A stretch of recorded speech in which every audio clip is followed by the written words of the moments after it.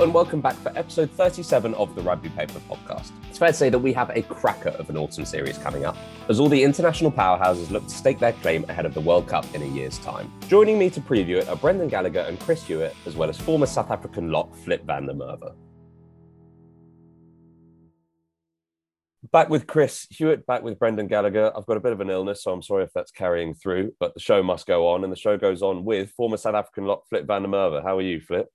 Yeah, good to be with you guys. Yeah, good to have you as well. So where are you calling us from, Flip? I'm calling in from a town called Biarritz in France at the moment. So settled down here for the last 2 years, running our business from over here. A proper COVID choice, to come live somewhere where you work somewhere where you like to live. That's the idea. What's the business? Consulting. So we work in data strategy consulting. Enjoying it? Yeah, it's good. It's it changes life after rugby, and as you know yourself, I've had big ambitions doing my MBA at the Judge, and the idea was to go into the city afterwards, and then the big old COVID came, and which in my sense was a good thing, because it forced me to pull my finger, and start my own thing and get the show on the road, and so far so good. I guess moving to Biarritz and putting rugby behind you aren't necessarily compatible because of the nature of the town. Are you completely, put it behind you, or you aren't getting roped into play every now and again? To play, no, but I do love sitting in the stands. We've had last year we've had Biarritz, being very good, and this year we have Bayonne, off to a bang. The people around here, I don't know if everyone knows, but Biarritz and Bayonne is about 4 kilometers apart from each other. So the people in the area is passionate about rugby. So it's quite good to get out on a Saturday and have a few beers with the crowd and just enjoy the rugby side of things. That's what we all love. There was a good fight on the field between Biarritz and Bayonne a few years ago, where it featured Imanal Arinordaki, who liked a bit of a scrap, and his father, who ran onto the field to help him out. So what's not to like? Yeah. Everything's a family affair in Biarritz. In terms of the MBA, has that tied in naturally to what you're doing now? Yeah, they definitely helped me a lot, and still today, that is a thing when you sit in marketing class and you think, oh, this is a bunch of bollocks, marketing is all just fun fair, get on Instagram and there you go, and then you understand the intricacies of it and the science and the philosophy behind it, and it's how important it is of getting the business going. So there's little aspects of it, all the bricks that we learn in the MBA, managing the people, etc. It helps me on a daily basis, outside of the pure strategy and methodology side. How's your French? Je parle français quotidiennement. Ah, c'est super. I'm guessing you knew French before you went out. When I arrived in France, it's been 7 years that I'm in France now. Yeah. So when I arrived at first, I didn't speak a word of French. So it's much better now. It had helped that I ended up in a town called Clermont-Ferrand, where of course there's zero English. If you speak English, people think you're invading them. So so it helped me. Flip, I once interviewed Oscar Rant, and there was zero English there as well, I can tell you. Yeah, well, you see, that's my origins explained. I went to school in Bloemfontein, hometown of Oscar Rant. So there we used English as self-defense. So it was all the same. Am I right in thinking he retired just as you started playing for the Cheetahs? We did cross, so I was lucky enough to play with Osterrand when he prepared for the 2007 World Cup. He made a comeback around 2005, 2006. Oh, okay. And I was very much a junior, add-on. I played university rugby in Bloemfontein, and I think I made over the 3 years about 7 appearances for the Cheetahs. So I was lucky enough to play behind him, guys like Ollie Little, Russell Erasmus, and Mark Kadrotsky, those legends. So it was actually a pretty good time of my life. Yeah. Great stuff. Well, it sounds like there are worse places in the world to be than Biarritz, certainly. So it sounds like you're having a great time out there. Let's look at the autumn internationals. That's the agenda for today. Brendan, I'm going to come to you first to just sell the autumn internationals, because I personally am quite excited. I'm sure that you guys are as well. Absolutely. Year out from the World Cup, they always ramp up a bit, don't they? I remember the 2002 autumn internationals were off the Richter scale. 2006 were pretty good as well. So there's, that almost doesn't need explaining, that these matches really count. But just the way the dynamics played out this summer with such an open, competitive rugby championship. Now, we're not sure about the absolute quality because they're now going to come up north, but it was a really good tournament to watch, really interesting. So they're coming up here. And there's just that feeling that rugby's been through a rough time at the moment. This could be a fantastic platform to showcase everything good in the game. Top players in the world, all here, bar the injured ones, big crowds. So, yeah, I'm looking forward to it. And I'm just looking at South Africa's fixtures here. And they start with Ireland and France. I mean, Jesus, that is some start to a tour. The Italy, who are no pushover at the moment, and then England. I mean, I don't know who put the schedule together, but this is one hell of a schedule for South Africa, and we're going to really find out about where they are now. Let's have a look at South Africa then. So, Flip, I mean, it was a funny summer. 2-1 series win against Wales, which was probably, you'd say, less than fully convincing, followed by a very up and down rugby championship, which you probably expected to win, certainly after the first game against the All Blacks. You're defending champions next year, obviously, yes, but probably not favourites at this point. Where do you feel that your boys are standing at the moment? Yeah, well, that's probably the best thing, Ollie, that you're saying that we're not the favourites. I mean, that's the best place for a South African to be is, a fighting spirit, I think the rugby championship, the fact that we were blowing hot and cold is exactly the same thing. We were, as soon as we became favourites, we became a little lackadaisy and took our foot off the gas. That's probably the theme of the summer series of the Tri Nations, was the fact that they a little up and down, suffered a little bit of a long COVID, I reckon. That 2 years out of the mix and out of the window where the northern sides and New Zealand and Australia did play some rugby. Could really see the South African and the cohesion didn't really mix. There's a lot of things happening in South African rugby, a lot of good things. The introduction of the URC. I think it's a great thing. It's a great step toward the world calendar, towards getting European rugby is the center of where things are happening and getting them in the picture. I think that's a subject for maybe later. We all know rugby is kind of in a particular spot at this moment, and the only thing that will make that better is access and making it open to more people coming into the November test. Brendan said it. You can wipe out your eyes and you are 0 from 2, and you're facing Italy and Rome, which is no blowover. Which their last game they played, they beat Wales. So you have to sort of get your ducks in a row for this November test, and then you have a little surprise of Munster and Bristol there in between as well, which you could lose those midweek games, and then there's no momentum going into anyway. Can you reflect on this, Flip? So many of the major test teams spend an awful lot of time together now, a tremendous amount of time. The All Blacks, England certainly, they're classic examples. The French do what they do, so they may be slightly different, but that is argued by the coaches to be the key to success. Continuity, familiarity. That's what we can take on the field with us. South Africans are all over the world, as we know, really big name South African players. You cannot physically spend that kind of time together in a New Zealand or England way, yet you're tremendously successful in tournament rugby. When you need to win, you appear to be able to win. Can you explain how that works?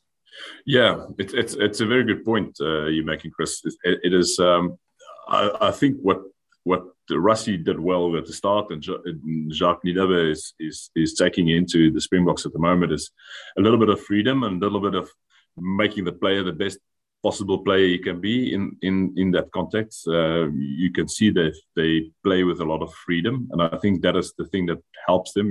These players are playing in France and England and Japan because they are the best in the world.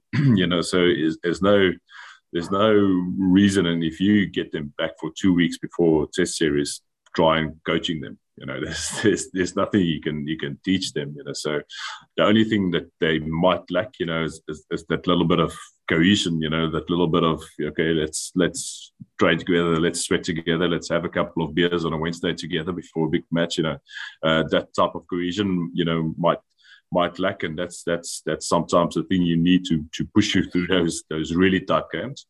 But I think the coaching structure is in such a sense that there's a lot of player control. You see that there's a lot of pull from the players. Look at your arm and Eben and Sia Kulisi and even Dwayne from another supportive context, and you get guys like Willie and Andre Pollard in that context, and even the second stringers that's been there for ages. Franco Mostert, you think about him, he's been there for ages and ages. So real leaders in their positions. So you don't really need to coach them. You don't need these 3, 4, 5 weeks of staying in another hotel room and just breaking the rhythm out. So is it in a way that the recent South African regimes have basically mastered the idea and the art of treating their top-line players like grown-ups, give them a lot of freedom, don't make them feel restricted, make the Springboks something they want to come back to from something that they've really wanted to do? I mean, that seems to me to be quite an adult way of going about it. It's 100%. The thing is, coaches get into this insecurity thing of having to check the boxes and having to overcoach the players. And especially international coaches, you get into a position that I haven't done anything for 6 months, and now I've got them. So now finally I can put my imprint down onto them. So that's the thing you should be self-aware of and you should fight against. So I know they've got these little satellite camps everywhere, especially in South Africa, and that's probably the solution they have why they have this abundance of talent, young guys coming through left, right, and center. So they have these little satellite camps. So even the younger guys coming in, if they have to a replacement, like a guy that filled in quite nicely for me was Ulrich Lowe, the number 8 from the Bulls. He looked like he played 30-odd tests already when he made his debut. So that for me is a good sign. You've lost 6 out of your last 10 against Ireland. Will that stat be in the heads for the players as they take the field in Dublin? Yeah, we should just state that for a record. I've never lost against Ireland. So. I won't ask you how that might be the. Yeah, you expecting a call then before the autumn? Yeah. Ireland would probably be the biggest test. I'm gutted, I've got my spots, but then the old green mamba is still holding me. I don't have a visa to get over to the UK, So, but I think that will be the cracker of the test, and that will determine the rest of the test series, whichever way it goes. If they lose, they will come to France, to Marseille, which is going to be a big one, and want to state their territory, especially in front of the home crowd, and before the World Cup next year. There's a lot playing on that match. If they win, they're coming over to France with a lot of confidence also. So I feel for the Frenchies in this context.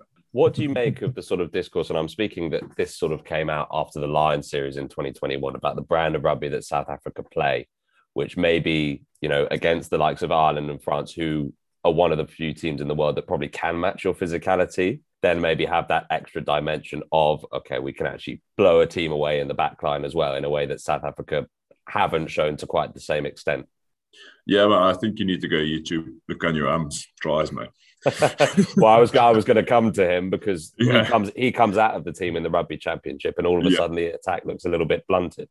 100%. No, I do agree with you. Well, it is a good old narrative, and it's when it is a thing, especially the drummers being hit hard out of the UK quarters about South Africans being boring and whatsoever, but that's also why we are 3 times world champion, and why everyone else they're copying. We see New Zealand and Australia and everyone driving now, and having all of a sudden having these forwards that can be muscly and all that and whatsoever. So I'm smelling jealousy. Can't really argue with that, to be honest. But do you think you're going in second favourites in the France and Ireland matches? Would you say that they are favourites? Yeah, I do think Ireland, in any year that's outside of a World Cup year, they're always a very tough team to beat. They especially playing in Dublin, they sort of have that territory, almost sacred New Zealand type of vibe that you don't lose at home. I do think they're very well. They've got great players in key positions. Don't know what they're going to do with the whole Sexton situation, but see what goes around there. And then France, France is just whatever they touch, they've got a great thing going. You can just see the whole spirit around the French team is something different. If they can manage themselves, I think Galtier is doing a great job in that sense, managing the ego, sort of the laissez-faire situation, just we are too good to be touched. You see what happens in Toulouse, at the moment it is as soon as the ego gets them in the way of the rugby, then they take horrible beatings, and as soon as they just play rugby because they're so talented, they're unstoppable. So I agree with you in the sense that Ireland and France is by far the favourites, even leading up to the World Cup, not only in November. Yeah. Where are you going to be watching South Africa, France? In Marseille. Marseille. Excellent. We all know, Flip, the importance of Sexton to the Ireland side, and clearly they've made the decision that they're going to get into the World Cup come what may. Given the importance of him to Irish rugby, can we take it that the Springboks will feel duty-bound to be gentle with him in Dublin? Definitely. Well, they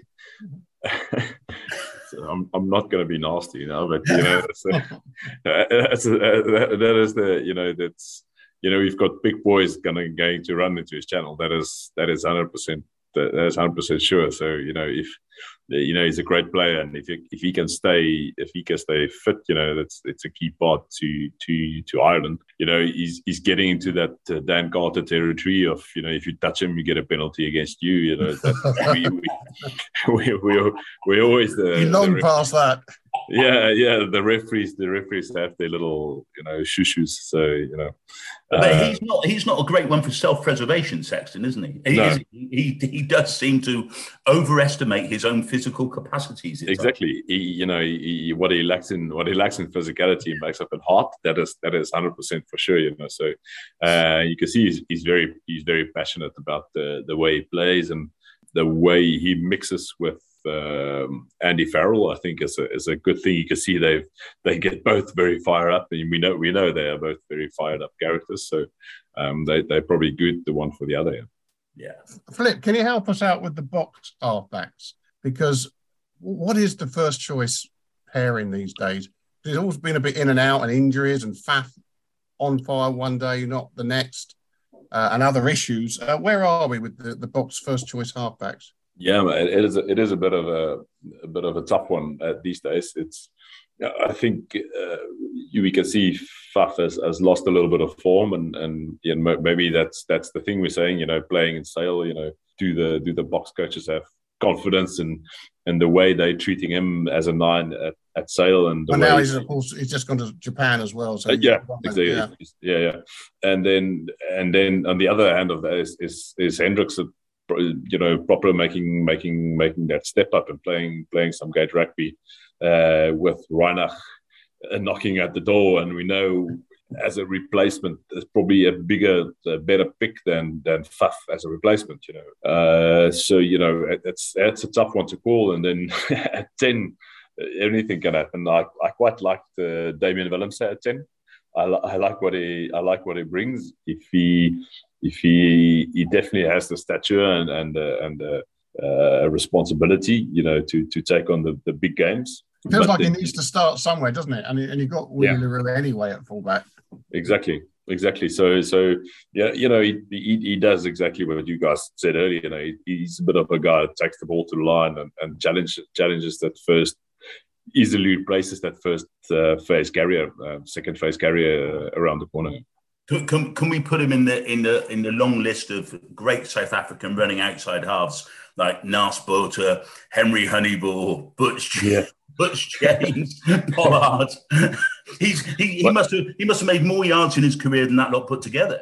Yeah, well, that's the thing. It brings a whole new dimension. Definitely. But then the other thing is, do you want to pivot, or do you want actually someone to attack? Because you should understand what you're working with around you. Who do you have? Do you have Creel and do you have Dalende running off the number 10? Then you probably don't want the number 10 to take all this space because you have this great players. So it is a thing. It is a difference of using him as a pivot or using him as an attacking weapon. Have the physios at Leicester Tigers been made to look at a little bit, I don't know, by the fact that Handré Pollard came back a lot earlier than expected, and then 27 minutes in, he's coming off injured again? Yeah, well, I think the physios at Leicester Tigers look better than the dietitians at South Africa. So, but it is a thing you have to feel for Andre, because you arrived at a new club, and it's obviously there's been some investment made into getting him there. There's a lot of pressure on him to take that gap left by Ford leaving there. So a lot of weight on his shoulders. He didn't have an amazing time at Montpellier. So I think he wanted to get his own confidence up and get some game time in to play again. So maybe you try and ignore some little niggles and say, well, it's just a little bit soreness. I'm going to get on, and then you first game back, you play against you get a beast of a side, and then that's how the story goes. It's no big secret. So don't want to blame it 100% on the physios or the doctors. There's maybe some responsibility in the self also there. And it's a physical game. It's a physical game, so you're gonna get injured if you play it, and just have to accept it. Talking of Leicester, Flip, how close is Jasper Wiese to really nailing that number 8 position now? Yeah, mate. No, I think he's in it. I think it's definitely, don't want to use the term he used to lose, but he used to make his own. Dwayne is coming more as a supporting role. I think the old body is struggling more and more as he's getting more and more game time through Ulster. It gets tough to rugby when you hit the 35s. You're carrying one or two gigs too many, and it's tough to get around the park. And Jasper is an absolute monster. I think he's under great coaching at Leicester as well, and the way they use him is exactly the way South Africa wants him to be. He's got a lot of fight, a lot of mongrel in him, and he's actually quite skilled for such a physical guy. So I think he's going to be key to South Africa, the World Cup, and going forward. Before we look at the autumn internationals as a whole, and especially the England side of things, Flip, let's do your random rugby 15 quick-fire questions. Are you ready? We can try and be ready. Yeah. Nickname? Chopper. Why? Yeah. It's a long story. Extremely long, I would imagine. Yeah. No, it's one that came from residence and school days. Yeah. Okay, interesting. Best rugby memory? Best rugby memory, I'm trying to think. It's probably the debut. My Springbok debut will stay the biggest one, and then the amazing places you play, the French Championship, stuff like that. But I have to choose the debut before it all. Most embarrassing rugby memory? Probably getting wiped out by Owen Franks. That's I have seen that clip. Pre-game tune. I did like a little bit of a Inter Sandman Metallica type of vibes, nice. just to get the blood flowing. Yeah.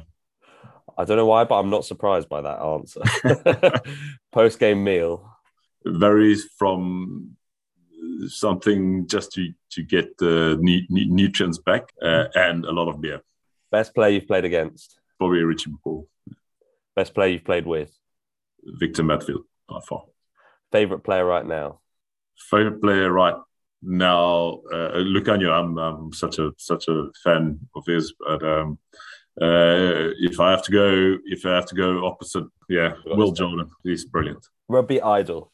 it was a good, that's the funny how life works, because, later in my life, I've played with both of them. But when I grew up, Victor and Bucky's were my absolute heroes. I've had posters of them on my walls and stuff. Before them, probably Zinsandbroek. Yeah, that's awesome. Favorite stadium? Favorite stadium to play, Loftus Versfeld. Favorite gym exercise? Sitting on the bench. Occupation if rugby didn't exist? I probably would love to stay something adrenaline-like in sports. So I would go, if I was much smaller, like Formula One. I think Nice. something I would like, either a mix between being Formula One star and Eddie Vedder. I think would be the good thing. You're actually bigger than a Formula One car. Yeah. But that's what I say. If I come back reincarnated as a small car. Yeah, or invent a new gen of Formula One where you just race in monster trucks. Very cool. Yeah. Superstitions? I had to think about it. I had none. I don't have any superstitions. I went for a while that I had to have bolognese before a game, and then soon you realize, when we're playing for Karafka, for example, and you have to finish some classes on a Friday evening before a match, then you soon realize, well, I'm not gonna cook up something in the res at Queen's before a game. So you let superstitions go, because otherwise you don't feel good for a match. Rugby law you would change? I probably wouldn't change the laws as much as I would the people who interpret them, try and regulate them a little bit more. But a really stupid law, I think, at the moment is the goal line kick for a held up try. I think it's counterintuitive towards attacking rugby. So. Quite a few episodes ago now, we had Peter Winterbottom on, and he said that whenever a scrap breaks out, you stop the scrap, you get the players together, and they just get one punch. Well, I for long was a big fan of the NHL method of okay, if you tug and chores, then gloves off and you fight till one taps out. But get a lot of niggling stopping. Yeah, exactly. So something like that as well. Here's a sneaky 16th question for you, vaguely on this subject. We've seen Bakkie Botha's smile, and we've seen Eben Etzebeth's stare. Which is the scarier?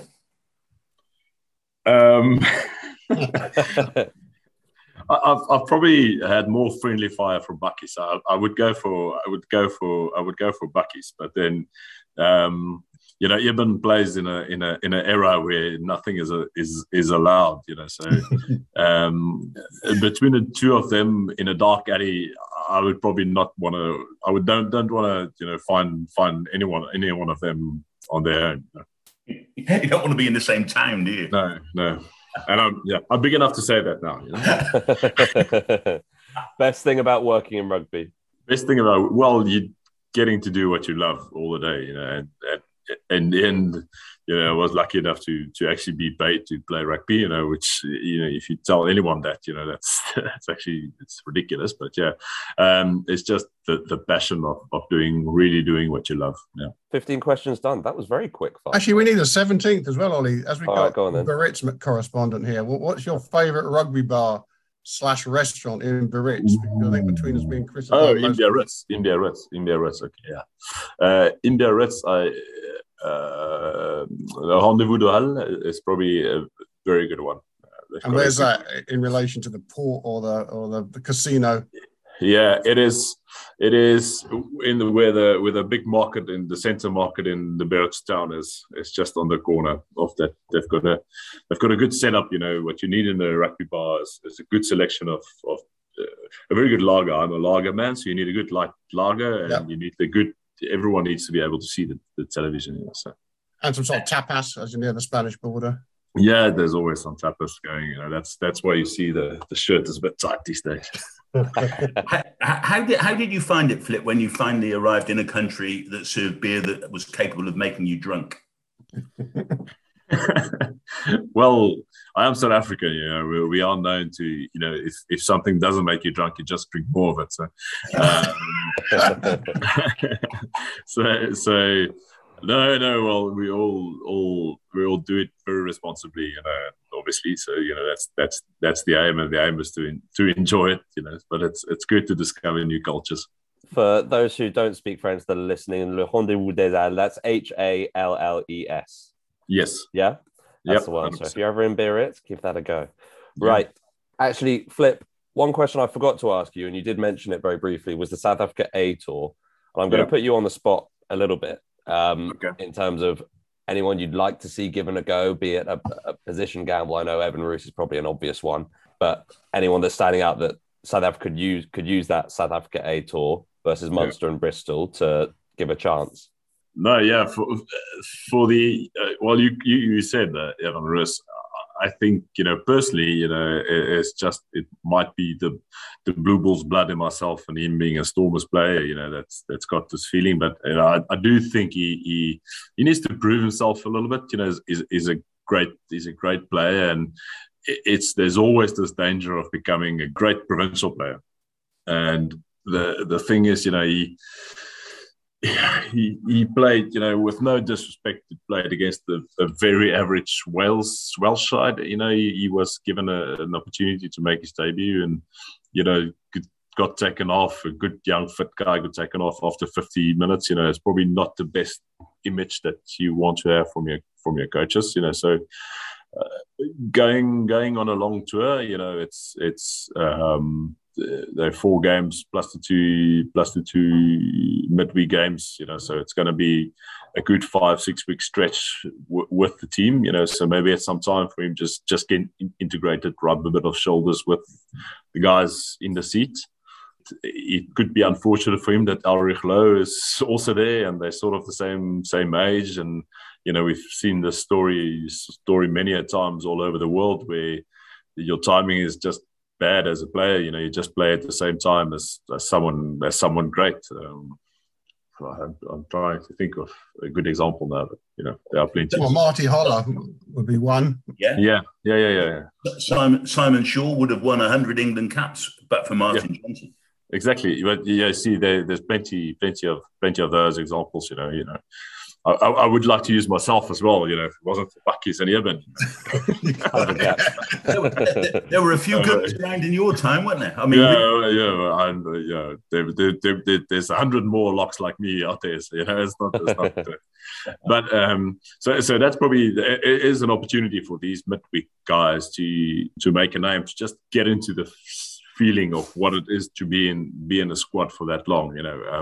Especially we've touched on it earlier, the fact that they don't have these 5-week training camps or training camps with the whole squad, so you miss a little bit of that hierarchy of what a international team looks like, or what is the vibe like, what is the stresses that you have that's different to provincial rugby, and these guys rose to the top quite quickly. You play your first year of URC, you win it. Rugby is quite easy, so get the head a little bit smaller, get the head through your t-shirt type of vibe, and come back to the basics. I think there's a lot of players that we would like to see. Also, a fact that I would like to change is that we can watch URC in France. At the moment, it's not possible. It's pretty stupid. Unless you pirate it from somewhere, which is not great. But yeah, the fact is, there's a young lock at a Nokia lock at the Bulls that I hope gets. There's a young, I'm very biased towards the Bulls, but there's a young hooker at the Bulls also very good, Grobler. So there's a lot of talent that's going to get an opportunity. Probably a lot of fringe players that wants to knock on that World Cup door and wants to be permanent and has to play an important leadership role in the young player context as well. Can I just digress just for a second on this, because you're talking about those guys that people up here may not have heard of or may not have seen much of. What's the situation down in Eastern Province now, in your view? Which is, we've had the Wasps and Worcester stuff going on in the Premiership. Eastern Province, just a massive rugby area. A real pioneering area in terms of multiracial rugby in South Africa. It was always always the touchstone for that side of things back in the day, and it's gone through such terrible problems, and it's such a mighty province. Can you give us some idea of what the situation is down there? Eastern Province, a massive breeding ground of great talented players. Rassie Erasmus himself was from there, Sir Khaleesi from South, So I think the long and short of the whole Eastern Province fiasco was the corruption, the government intervention and corruption from that side. There was never a sustainable business model around how it could be attained, and how where the money comes from and where it's going. They got funding a lot more than any other team in any competition. Super Rugby or not, they got a lot of funding, and none of the structures were in place. Eventually, they swapped around CEOs. All of a sudden, a lot of people made a lot of money out of the whole catering and what a hospitality. And in the end, same as Wasp, same as Worcester. Rugby is a very easy business model. Is you have to play and you have to fill up stadiums. You have to win titles. So if you don't tick those type of boxes, you can. It's wishful thinking to say we have to have everything in place. But if you're not winning and not getting bums on seats, then your business model is not going to work. But amongst the community, is the game still alive and thriving there? Very, very much. They've got great schools over there, so the school system is very good. They've got good universities, so the next step is good as well.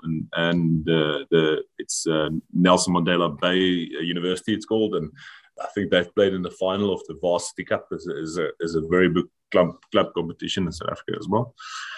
So the structures are there. It's just unfortunately when it gets into that professional top end, there's too many people standing open-handed to get their worth. Thank you. Let's look at the other teams of the Autumn Internationals and just the overall fixture outlook. Slightly difficult question. Chris, I'll come to you. Who is this the biggest autumn for? Who has the biggest chance to make a statement, do you think? We've obviously got some cracking fixtures. South Africa have got a hell of a list, New Zealand as well, and England have got plenty of chances as well against the Southern Hemisphere. This is obviously the match-up after the Rugby Championship that we've been waiting for to see how North pits up against South. I think for the incoming sides, it's massive for Australia. They very rarely, I don't think they've ever had two bad World Cups in a row. If they're down one tournament, they bounce back pretty strongly the next. And I feel as though I'm beating the wrong drum because I keep on thinking and saying publicly that they could be a bit of a threat at the World Cup, but they keep on turning in results, which seems to indicate that I'm talking complete nonsense. So they're not getting any continuity of selection. I think too many big players, they've hamstrung themselves on their own selection policy. It would be very interesting to see how well they would play if they could just have 2 or 3 games with a genuine first pick team with people fit. I still think they could be a threat, but I do think they need a couple of encouraging results this autumn just to give them the lift going into World Cup year. Well, let's obviously not forget as well that they have the non-deathy side of the World Cup draw as well. So all you need to do is, hopefully oust Australia, England, Argentina. Wales, England, Argentina. So I think if they string a few performances in, they could absolutely be a threat. I would add to it. I think it's a pretty big series for England as well, mind you, because this regime's been in place a long time now, and there are still significant question marks over who the best 15 is. We still haven't settled on a midfield they're happy with. Still haven't. Extraordinary. Yeah, and with 20 injuries, I think, or something like that, I don't think we're going to get that chance, are we? No. I thinking that England had back-to-back misfires in the Six Nations. They had a summer victory in Australia, but we just talked about Australia's weirdness at the moment. So I do think at Twickenham, full houses, big profile. I think that England need to make some steps, and they certainly need at least one really, really big scalp. And by big scalps, we're talking about the obvious, one of the obvious two. Why on earth has Ollie Lawrence not been included, do you think? Do you think Eddie Jones just has a sort of personal block on the idea. I think there Ollie might Lawrence? be an issue there. I mean, he spent a lot of time in that squad 2 years ago now, wasn't it? It was the lockdown autumn cup or whatever it was. And when they did play him, they didn't pass to him. And it didn't seem a happy fit there.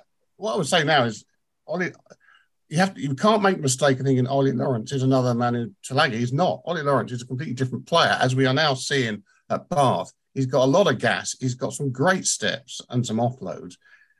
He looks to me much lighter and quicker than he was 2 years ago.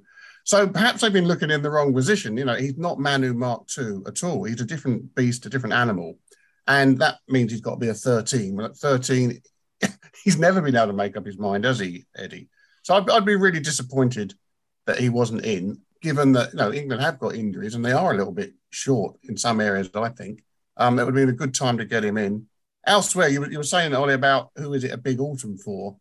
Well, straight away, you got Scotland sort of open it up in terms of the home nations this week against Australia. Is it this week or next week? Yeah, this week. This Australia. And they've dropped Finn Russell. Now, straight away, we're into that debate again. What is Gregor doing there? Because Scotland, I think, are quite close to being a pretty good team, but they just don't seem to get all the bits of the jigsaw together on the same day. And of course, Finn Russell immediately has a blinder last week in the top 14.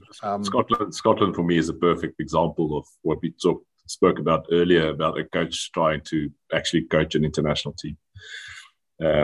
Gets so little time, and then I have to be important. It's it's a good point, because a lot of his players are, of course, well, not a lot, but Scotland do allow their players to play away in England and that, and they come back. But there is that temptation to do too much. I'd say Finn Russell's not a guy who wants too much control at Scotland training. He's playing. Why would you? It's so good. Why would you try? Yeah, you can see where the friction happens there, can't you? Yeah. It is so strange as well, given the fact that Gregor Townsend, who to my mind was a wonderful 10. I mean, underrated in many respects. But one of the criticisms of Gregor was always that he was a bit wayward. That you couldn't actually say we're going to do A, B, and C without him doing D, E, and F, because he thought it might be a better idea. I mean, now it may have been a better idea, but the same goes for Finn.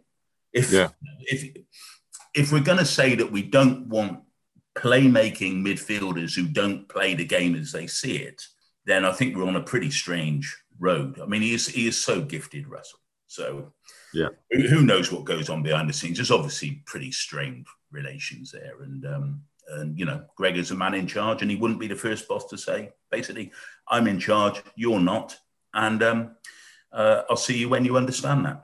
I take it then unanimously we all disagree with the way this has been handled. I mean, you're not seriously saying that Finn is the fourth best 10 in Scotland?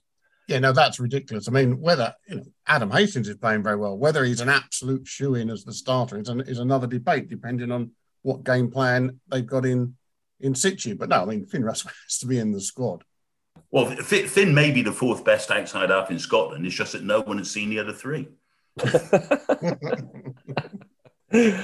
No, well played, Chris. Going back to something you said, Brendan, about Ollie Lawrence being a 13, I'm interested by that comment, because that would imply that you believe Manu Tuilagi is a 12. And I know that Chris has argued that Manu's better at 13, and Chris is fed up of this debate, but I am enforcing it and coming back to it. I'd put it the other way around. I don't think Ollie Lawrence is a 12. I think he's a 13. The debate about Manu, and seeing that he's getting towards the end of the career, we should have settled this debate a long time ago. But I'm open to persuasion there. But I think Ollie Lawrence is a 13. He's not a 12.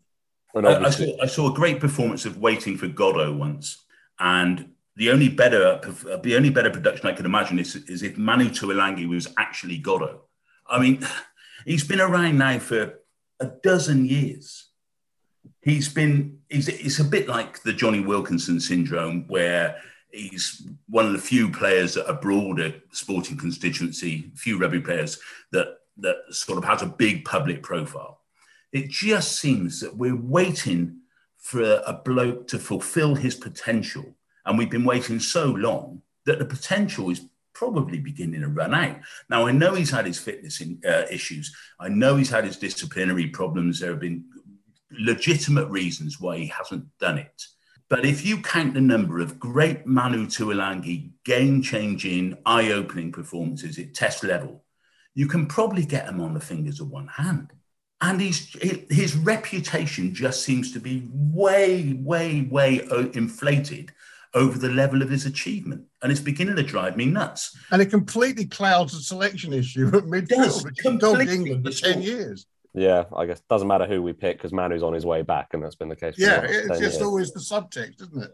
Flip, what do you make of that, both in terms of the fact that we can't seem to decide on his best position? Obviously, South Africa are a team where your sort of big ball carrier has, historically gone at 12. Not that Damien Dialende doesn't have other elements to his game, which he does in a way that Manu probably doesn't.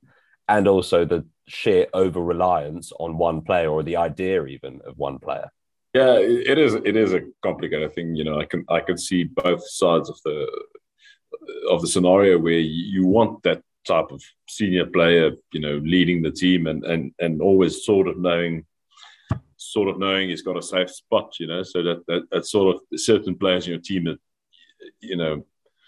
South Africa has the Dwayne Vermeulen and New Zealand has the Richie Mo'unga, that type of stuff that, well, they're going to be injured, but when they come back, that's their spot. But then at the same breath, you need them to be a great leader. You need them to actually, sort of be a leader in the way they handle themselves and the way they handle off the field and the way they get the group together and, the way they rally the supporters and, listening to the chat that doesn't seem to be the scenario. So I'm also for, making a decision somewhere as a coach and being the bigger guy. Say, well, I need to win a test, but also I need to build for next year and the years after, So let's start getting the younger guys in and let's start building towards a World Cup win again. That's ultimately what England needs at this time at the moment. I can see the argument for Tuilagi at 13. I really can. I mean, he's running into, there aren't any soft areas on a rugby field now, really, because of the way the game has changed. But he's still got the capacity on an outside arc to really worry a slightly more sparsely populated defence. Give him space, give him some ball, and give him a run up. And he has his gifts. But Owen Farrell is close to undroppable. He's a 90-odd% goal kicker for a start. He's close to undroppable. If you're going to stick with, if he's not going to play at 10, then he has to play at 12, which means you're now looking for a 13. So none of this really adds up to me. The Tuilagi side of it doesn't really add up to me. And if you ask me for his best position, it's where the Lions have always used him, which is on the bench. Yeah, and you have a packet of good 13s in England, don't you? Flip mentioned leadership. Farrell now concussed. How can you tell? Yeah, he looked fine. Courtney Lawes also concussed. Who's captain? Ellis Genge, isn't it? Yeah, you think it will be Ellis Genge? Well, it has to be a first choice player, obviously. Well, Tom Curry's obviously done it in the past. Yeah, I'm not convinced by Tom Curry as a captain. It's good to see him back in form. I like that, but I think he needs to concentrate. He's got a lot on his plate in the back row there. Who's the guy who gets England going? It's Ellis Genge, isn't it? Yeah. Do you agree with that, guys? If Jamie George had been first choice hooker still, I think I might have looked at him because he does seem to have the ability to just look at things on a slightly broader canvas than some other players, and with some objectivity and with some cool-headedness. I'm not sure that we could accuse Ellis of being cool-headed, although I do think he's a far brighter, and he's certainly a very articulate guy, and I'm sure he has terrific leadership skills, because in as Flip will confirm, it's still a game where at some point you're going to have to pull people together and saying, look, we're up against a war here and we're going to have to fight for our lives. And if Ellis says that, it probably counts for more than Marcus Smith saying it. So it's I can see the Genge, school bully turned prefect argument. I think that's probably pretty good. It would be a Jono type captain for me. It would be a little bit of a risk initially, but he'd say more than Martin, wouldn't he? Yeah, but in terms of presence on the pitch and in the changing room. We can't compare the two composures. So that's... last question on the England front. One player you'd like to see given a go this autumn. Brendan, I'll come to you. I think Rafi Quirk is a beast of a player. He's not consistent. He had a poor game last week when I watched him, but he in the last 12 months, he's done two of the best try-saving tackles I've ever seen in my life anywhere. He scores great tries. He's got X factor. England need to get him involved. He might be on the bench initially, but we need to see more of Rafi Quirk. Chris, I think Arundel's worth a decent look. Yeah, a decent look. I mean, just partly for the same reasons that Brendan has just described. With his pick, I mean, he is an X factor player, and with Johnny May gone, there's an opportunity. Well, hopefully Arundel's fit because he's one of the ones on the list after the weekend, sadly. Yeah, but so's Farrell and so are a few others. I mean, yeah, Eddie. They'll get that go. Drag them back because Eddie is a magician. Now I'm going to put you all on the spot now, and Flip, I'm going to come to you first. I want you to tell me who goes unbeaten this autumn, if anyone. Any potential upsets, you can say none, and a star of the autumn who you're expecting to light up the rugby pitch. Unbeaten, I'll go All Blacks, unfortunately. Okay. Upsets. Upsets. You guys are going to hate me for this, but I'll go England, Argentina. Actually, I do like Argentina, and Al Checa is working with the team and getting them psyched up, and then star of the tour. I'll go South African way and go old Mr. Visa. I think Jasper Visa will be my pick. Can't argue with that, except for the Argentina. Brendan, I think France will be unbeaten. Upset. I'm going to go really left field here. Kiwis have been up and down all season, all year. If Wales can just get themselves in the right place, they've got a shout. Yeah. I wouldn't put it higher than that, but if they're not. What is it now? 70 years. If you're not going to beat them now, you're not going to beat them. If they just don't do anything funny during haka, then they'll be fine. Yeah. And stars, we've already mentioned Will Jordan, who I'm a huge fan of, and this Puma Carrera scores magical tries, as does Harry Arundel. So let's hope Henry Arundel can get some game time. They're the players I want to see come through. I want to see some of these extraordinary tries that get you off your seat. Chris? I think the All Blacks will go unbeaten, partly because they found themselves a front row. I mean, they've got a hooker who's playing out of his skin, absolutely out of his skin, and they've got two young, or at least under-year props, who you can just see it growing. You can just see them growing in stature, and it's been an issue for the All Blacks. They have a few issues elsewhere. I still don't think they can nail their midfield, a little bit like England actually. But Geordie Barrett's performance at 12.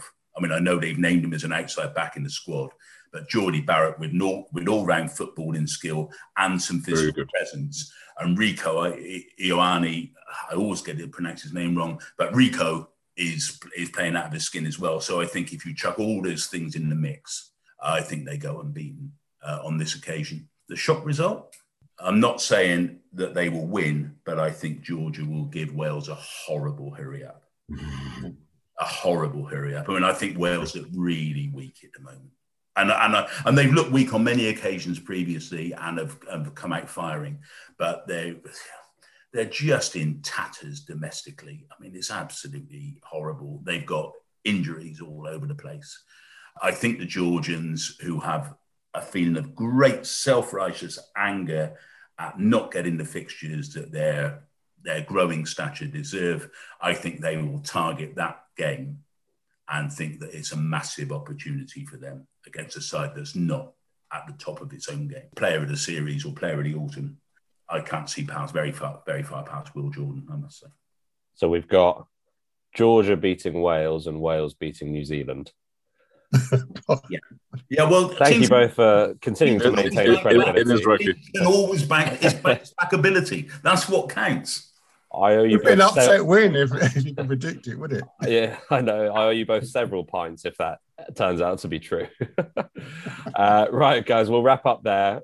Great bunch of predictions, so thank you for doing that. Apologies for putting you on the spot. Flip, Look forward to the autumn, really excited for it, and we hugely appreciate your time, and I wish you all the best continuing living it up in Biarritz. Cheers, thank you very much, Ollie and GDBO.